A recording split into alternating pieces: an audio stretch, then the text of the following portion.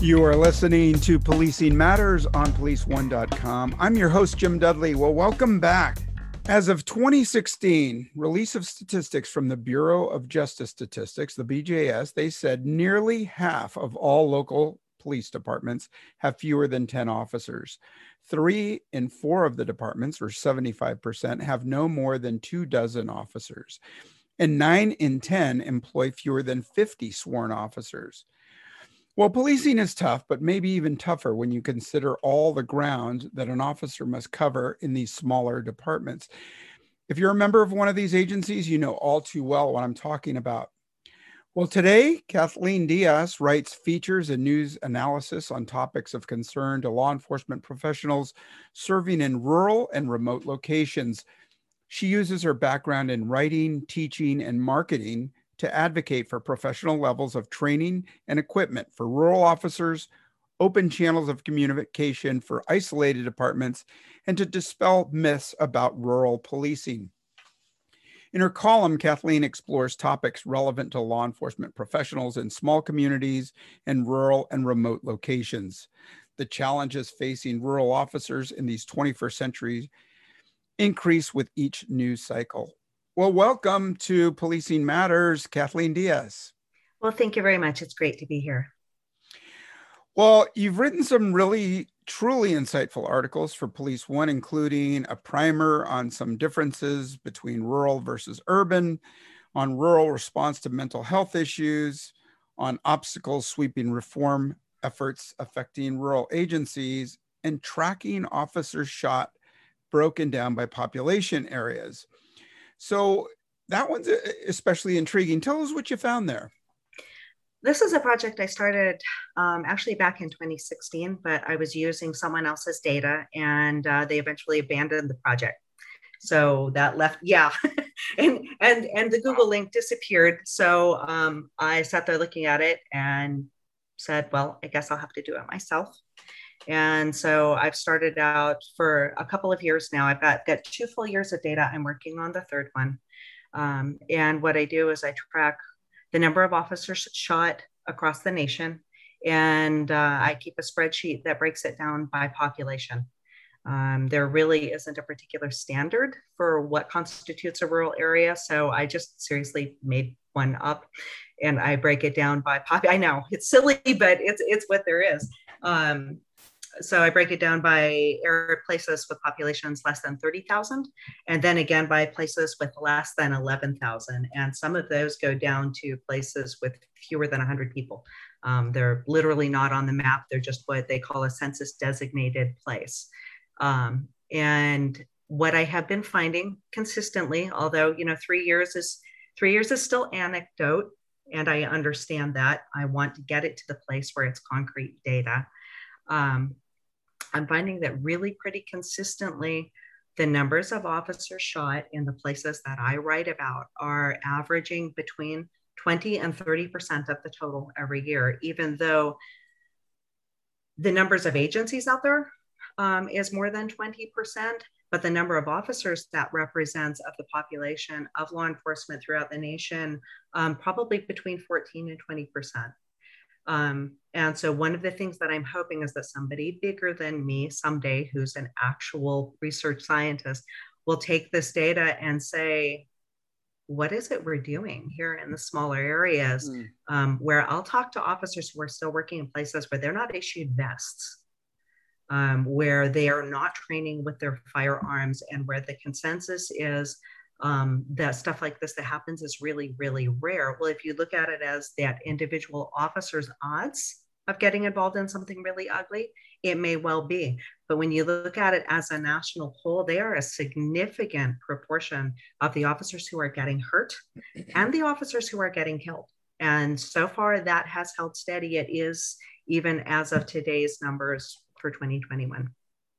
Do you find the numbers consistent with the National Law Enforcement Memorial numbers that officers in rural areas are more likely to be shot or killed during traffic stops or other encounters out in these rural areas? Traffic stops and domestics, just like cops in urban areas, because people are people, no matter where they live.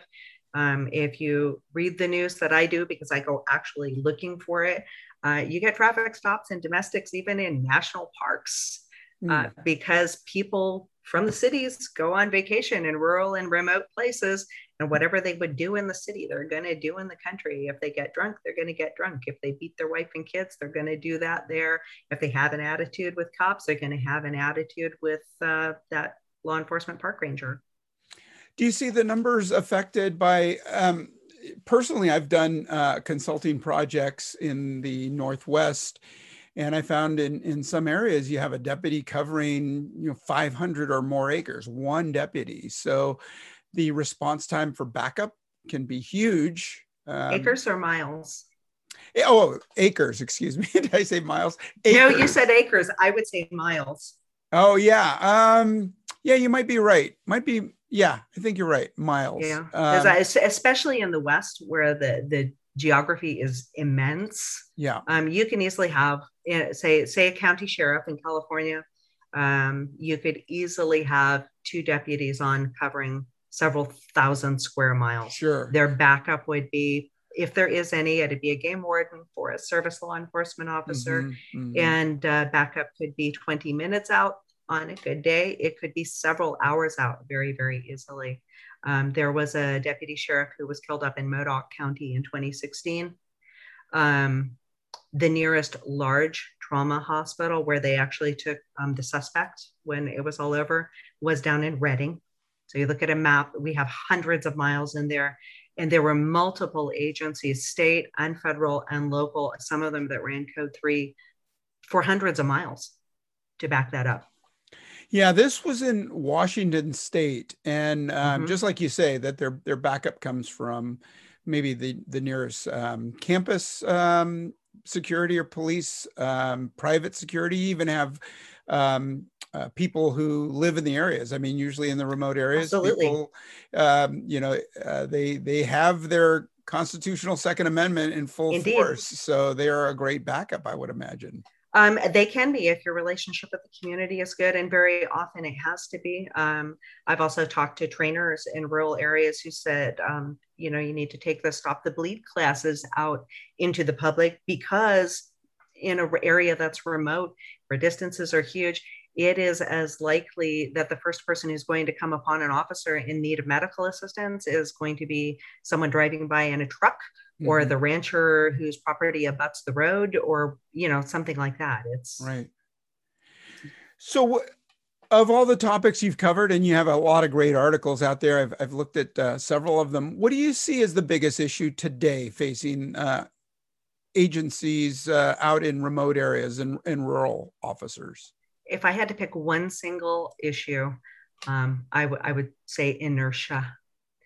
And that is a resistance to change, both by the administration and the public in an area. You'll hear over and over, and I do all the time, that doesn't happen here, and we've always done it that way. And that is a huge obstacle for these officers. Whether you're looking at ongoing training or adequate staffing levels, adequate levels of equipment, or impending reform issues. Yeah, I mean, we've always done it this way mentality happens everywhere, so you're not alone there.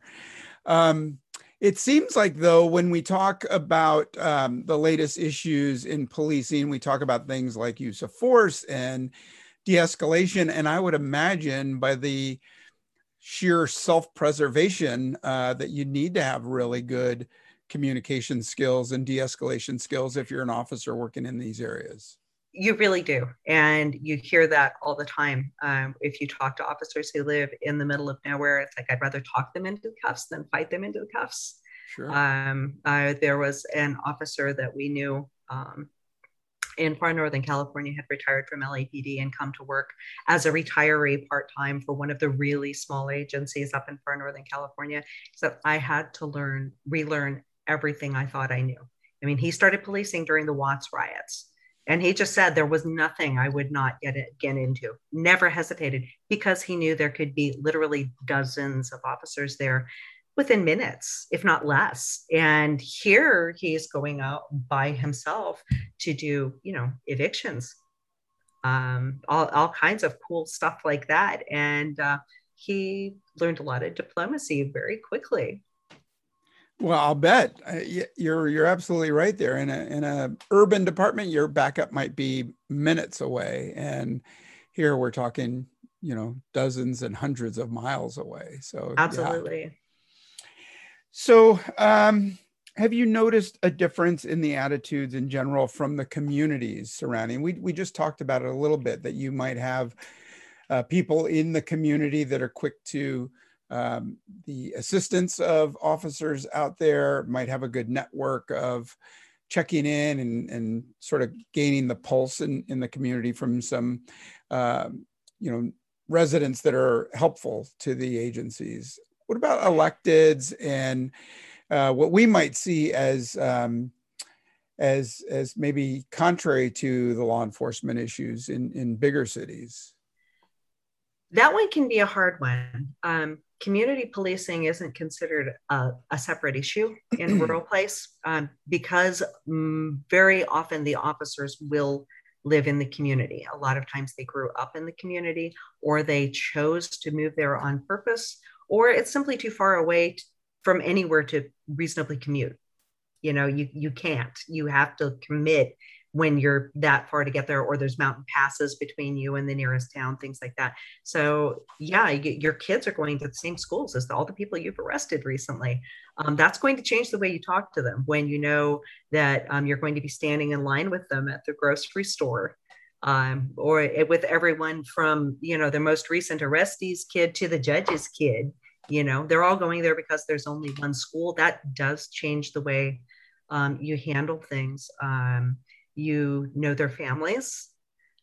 When a bad guy runs, who's he go home to? He goes home to mom, or he goes home to grandma, or he goes home to the girlfriend every time. And you know them. And if you have kept an open channel of communication with them, you may get a phone call from them saying, I don't want anybody hurt. I don't want anybody hurt. Not just this is my kid, but I go to church with you, or you coach my kid's little league team. So I know he's going to be coming here. Let's see if we can fix this. I think there's probably a greater probability for that. As far as the elected officials and the administrations, this is probably not going to be the most diplomatic thing to say ever. However, that's kind of what I'm known for, is popping off on stuff like this. I think there is a bigger overall impression that small communities still, quote unquote, back the blue. It's not a phrase I really super am in love with, but that's the one that you hear a lot. However, I don't see that looking, from outside looking in, with the way the police departments, sheriff's offices, small agencies are supported financially, or when it comes to training and equipment and things like that. There tends to be a big attitude of, it's hard everywhere, suck it up. And there's some places where that's okay to do. You don't have to have a matching fleet of cars. They don't have to have amazing paint jobs. They can even be ugly, but they should have a cage. They should be safe to drive. Their brakes and tires should work. You should have had EVOC training on a regular basis. And those are the places where sucking it up doesn't always necessarily cut it. Yeah. So you and I have talked about housing in some of these areas and how difficult it can be. Have you seen or heard of support from electeds or legislation to support these measures? Maybe get exceptions for areas that you maybe wouldn't traditionally build, to build housing for not only public safety, but maybe teachers and other important community groups? All the people you need to run your community. Yeah. It really depends on where you are. Some places like California can be extremely restrictive on where and what kind of housing can be built. And that can make it difficult. There are places that are seeking exceptions to building codes for certain sorts of housing that would say meet HUD standards, but not necessarily California building codes. I haven't seen anything concrete coming from that right now, but it's been talked about. I have talked to officers in areas where they have implemented successfully housing allowances for some of their hires to make it more attractive or more feasible for them to move into town and live in the communities they're policing. That depends a lot on region. There are a lot of places on the West Coast or in the Intermountain areas where a housing allowance would have to be, honestly, probably almost as much as their salary is to make that feasible. Wow. But there are a lot of places in the Midwest and in the South where a few $100s a month can make a huge difference in affordability for housing. And the benefit to the hiring agency is that kind of a housing allowance doesn't impose a long-term burden for retirement costs and things like that. It's something I would like to see more places look at. There are places that have leveraged public loans and grants and things like that to build multifamily housing specifically to rent to public employees. And there is legislation proposed called the Helper Grant. I don't remember what that stands for, but it's modeled on the VA loan program. And the proposal would be for public employees, for some healthcare employees, for teachers, people like that, making sure that they could get into, well, you can't make sure in a place where, a starter house runs over $1 million, but opening the possibility that they might be able to get into housing locally if, say, the problem is the down payment rather than being able to afford the monthly payment. Because that's one of the big attractions of the VA loan, of course, is the no down loan, the no down mortgage. So that's out there. It has not been signed into being yet, but it's being proposed. I think it's a worthwhile idea, and at least it's forward progress. People are acknowledging that this is an issue and we need to fix it. You can only just expect people to be, sleeping in the parking lot of the police department for just so long. They might accept your job. They're probably not going to stay. Right. Wow. Well, I want to get into that, especially when we, nationwide, we see officers really thinking twice about working in a large urban environment and thinking more towards lateraling to more remote locations. I'll get into that in a minute, but first I'd like to take a moment and thank our sponsor. PoliceOne.com is the #1 resource for your up-to-the-minute law enforcement news, training, and incident analysis. Our mission is to provide you with the information you need to better protect your communities and your safety. Becoming a Police One member is quick, easy, and free. Once registered, you will receive access to secure law enforcement-only training and video tips, articles and sections, and a subscription to our award-winning law enforcement newsletters.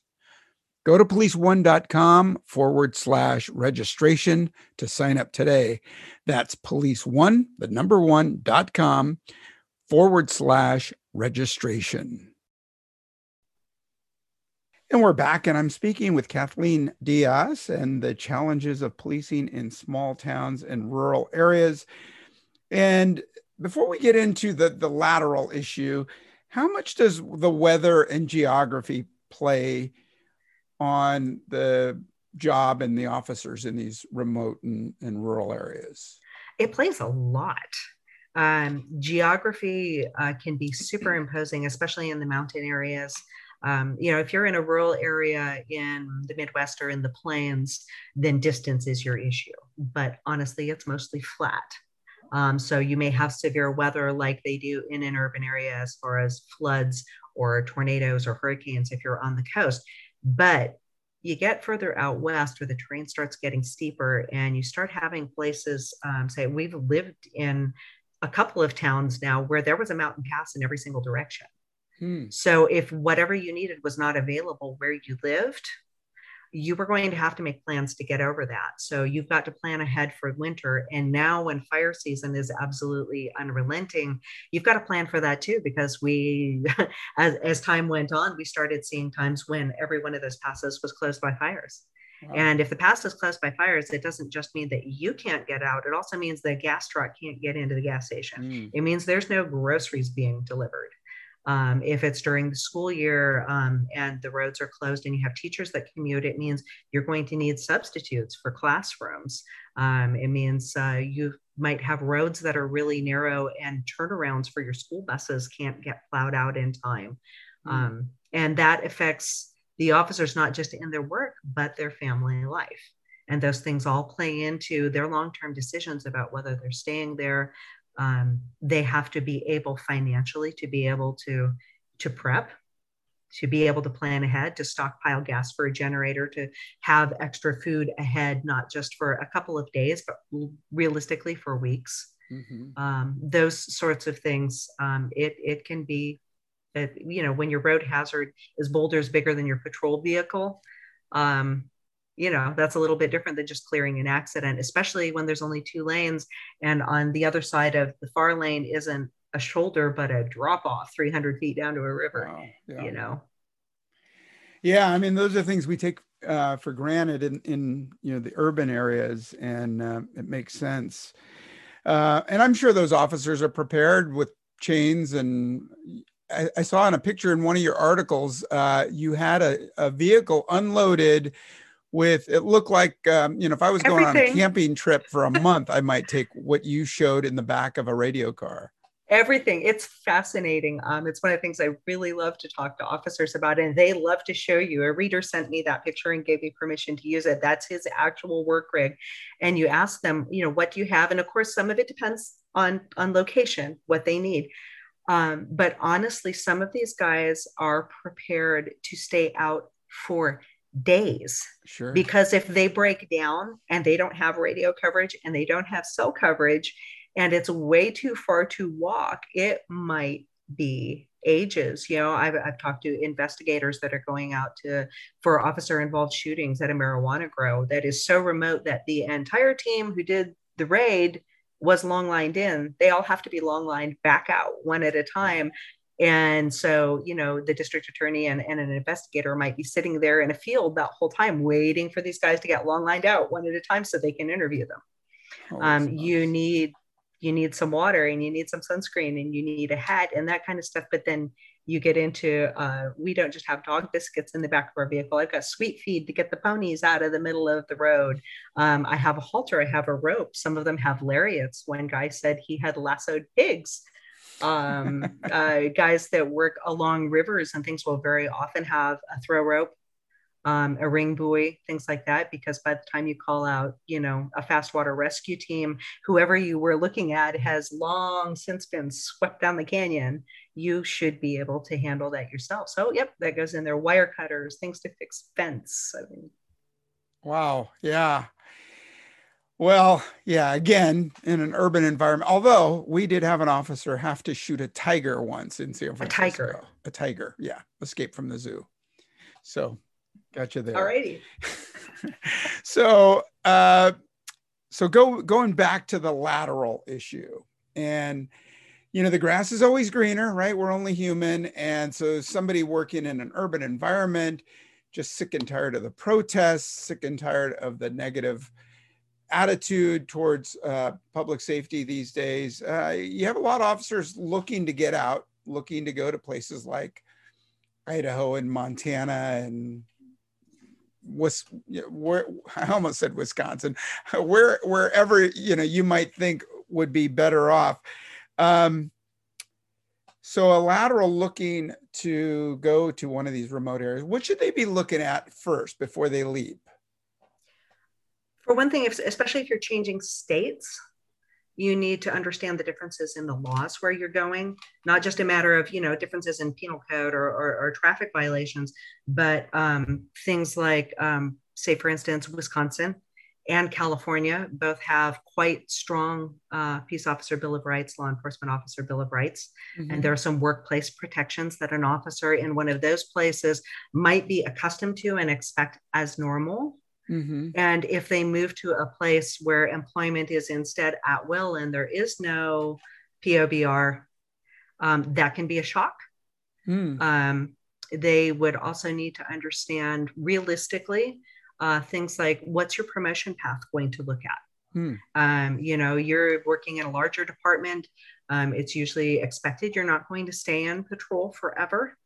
Um, and there will be an avenue open when you want to promote and when you're able to promote. In a department that has, say, fewer than 20 officers, including your chief and your detectives and all of that sort of thing, realistically, what is that path to promotion? Is there one? Are you going to be okay with it if there's not? You need to understand that there's no specialists in rural areas. Mm-hmm. I've seen laterals come from really big departments. I'm going to pick on LAPD again for a second. Talk to a guy who seriously retired out saying that he had never written a report longer than an FI card. Really. He just went call to call his whole career. And it's like, there is no such thing. There's no CSI here. There's no crime scene techs. There's no community service officers. You will learn to lift your own prints. You will process your own scene. You'll take the measurements, you'll take the photographs, and then you're going to do the follow-up investigation, and you're going to write all of those reports, and then you're going to testify in court. Mm-hmm. And that has to be something that you are willing and able to do.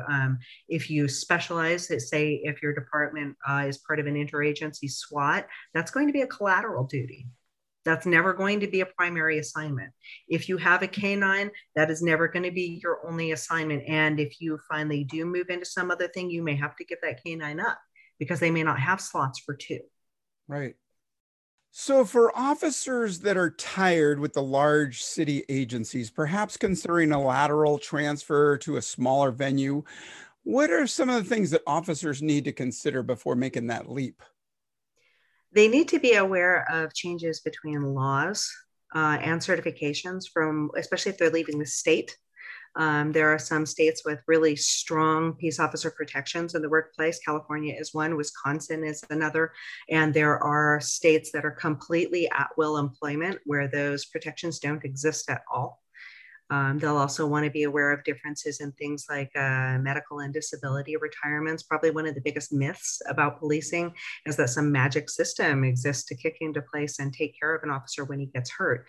In some states, even though work comp is always a headache, in some states, they have a pretty well together system. Other states, every single agency is making it up as they go along. They need to know where they're going.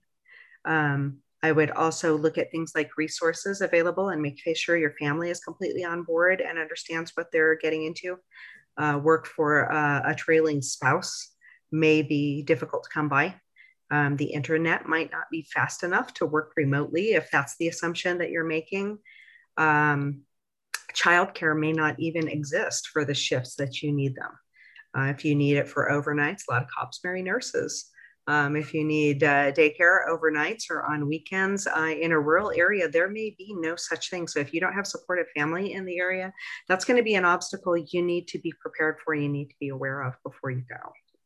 Yeah, those are all great things to consider at the very least. And I'm sure, depending on which state you go to, there might be others to consider.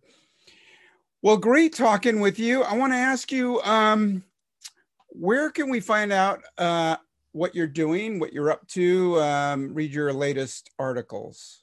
I have a page on Police One, and it's called Policing the Remote and Rural. And if you're looking for more information about rural areas and rural policing, I would recommend the Rural Badge Facebook page and blog. It's a great place to participate in a conversation about issues specific to rural policing. That's great. Well, thank you so much for taking the time and being a guest on the show, Kathleen Diaz. And we look for your articles on rural agencies and smaller departments. They sure need to be noticed. I mean, they're 75% of the law agencies in America today. So I, in particular, I support what they're doing, and I'm going to look for more topics, and I'm going to ask my listeners to chime in and let me know what's happening in their jurisdictions. Thanks so much for being here today. Thank you so much for the invitation. For sure. And to our listeners, take a look at what Kathleen Diaz is writing on the Rural Badge and on Police One. Really good stuff. And if you are an officer or a deputy from a smaller agency or a rural agency, let me know. What do you want to hear about? What did we miss on today's show? that you're dealing with and you need some answers, or you just want to let everyone else know. So really different issues than the ones we're talking about in the larger agencies. You're probably getting a lot more support in the smaller communities where you know people by name. You make regular stops along the way during your patrol hours. So we'd love to hear from you. Shoot us an email at policingmatters@policeone.com. That's policingmatters@policeone.com. Love to hear from you. You'll get an answer from me or somebody on the team. And you may hear your letter in a future mailbag episode. Hey, thanks for listening, and stay safe and be careful out there. And we'll catch you next time. Take good care.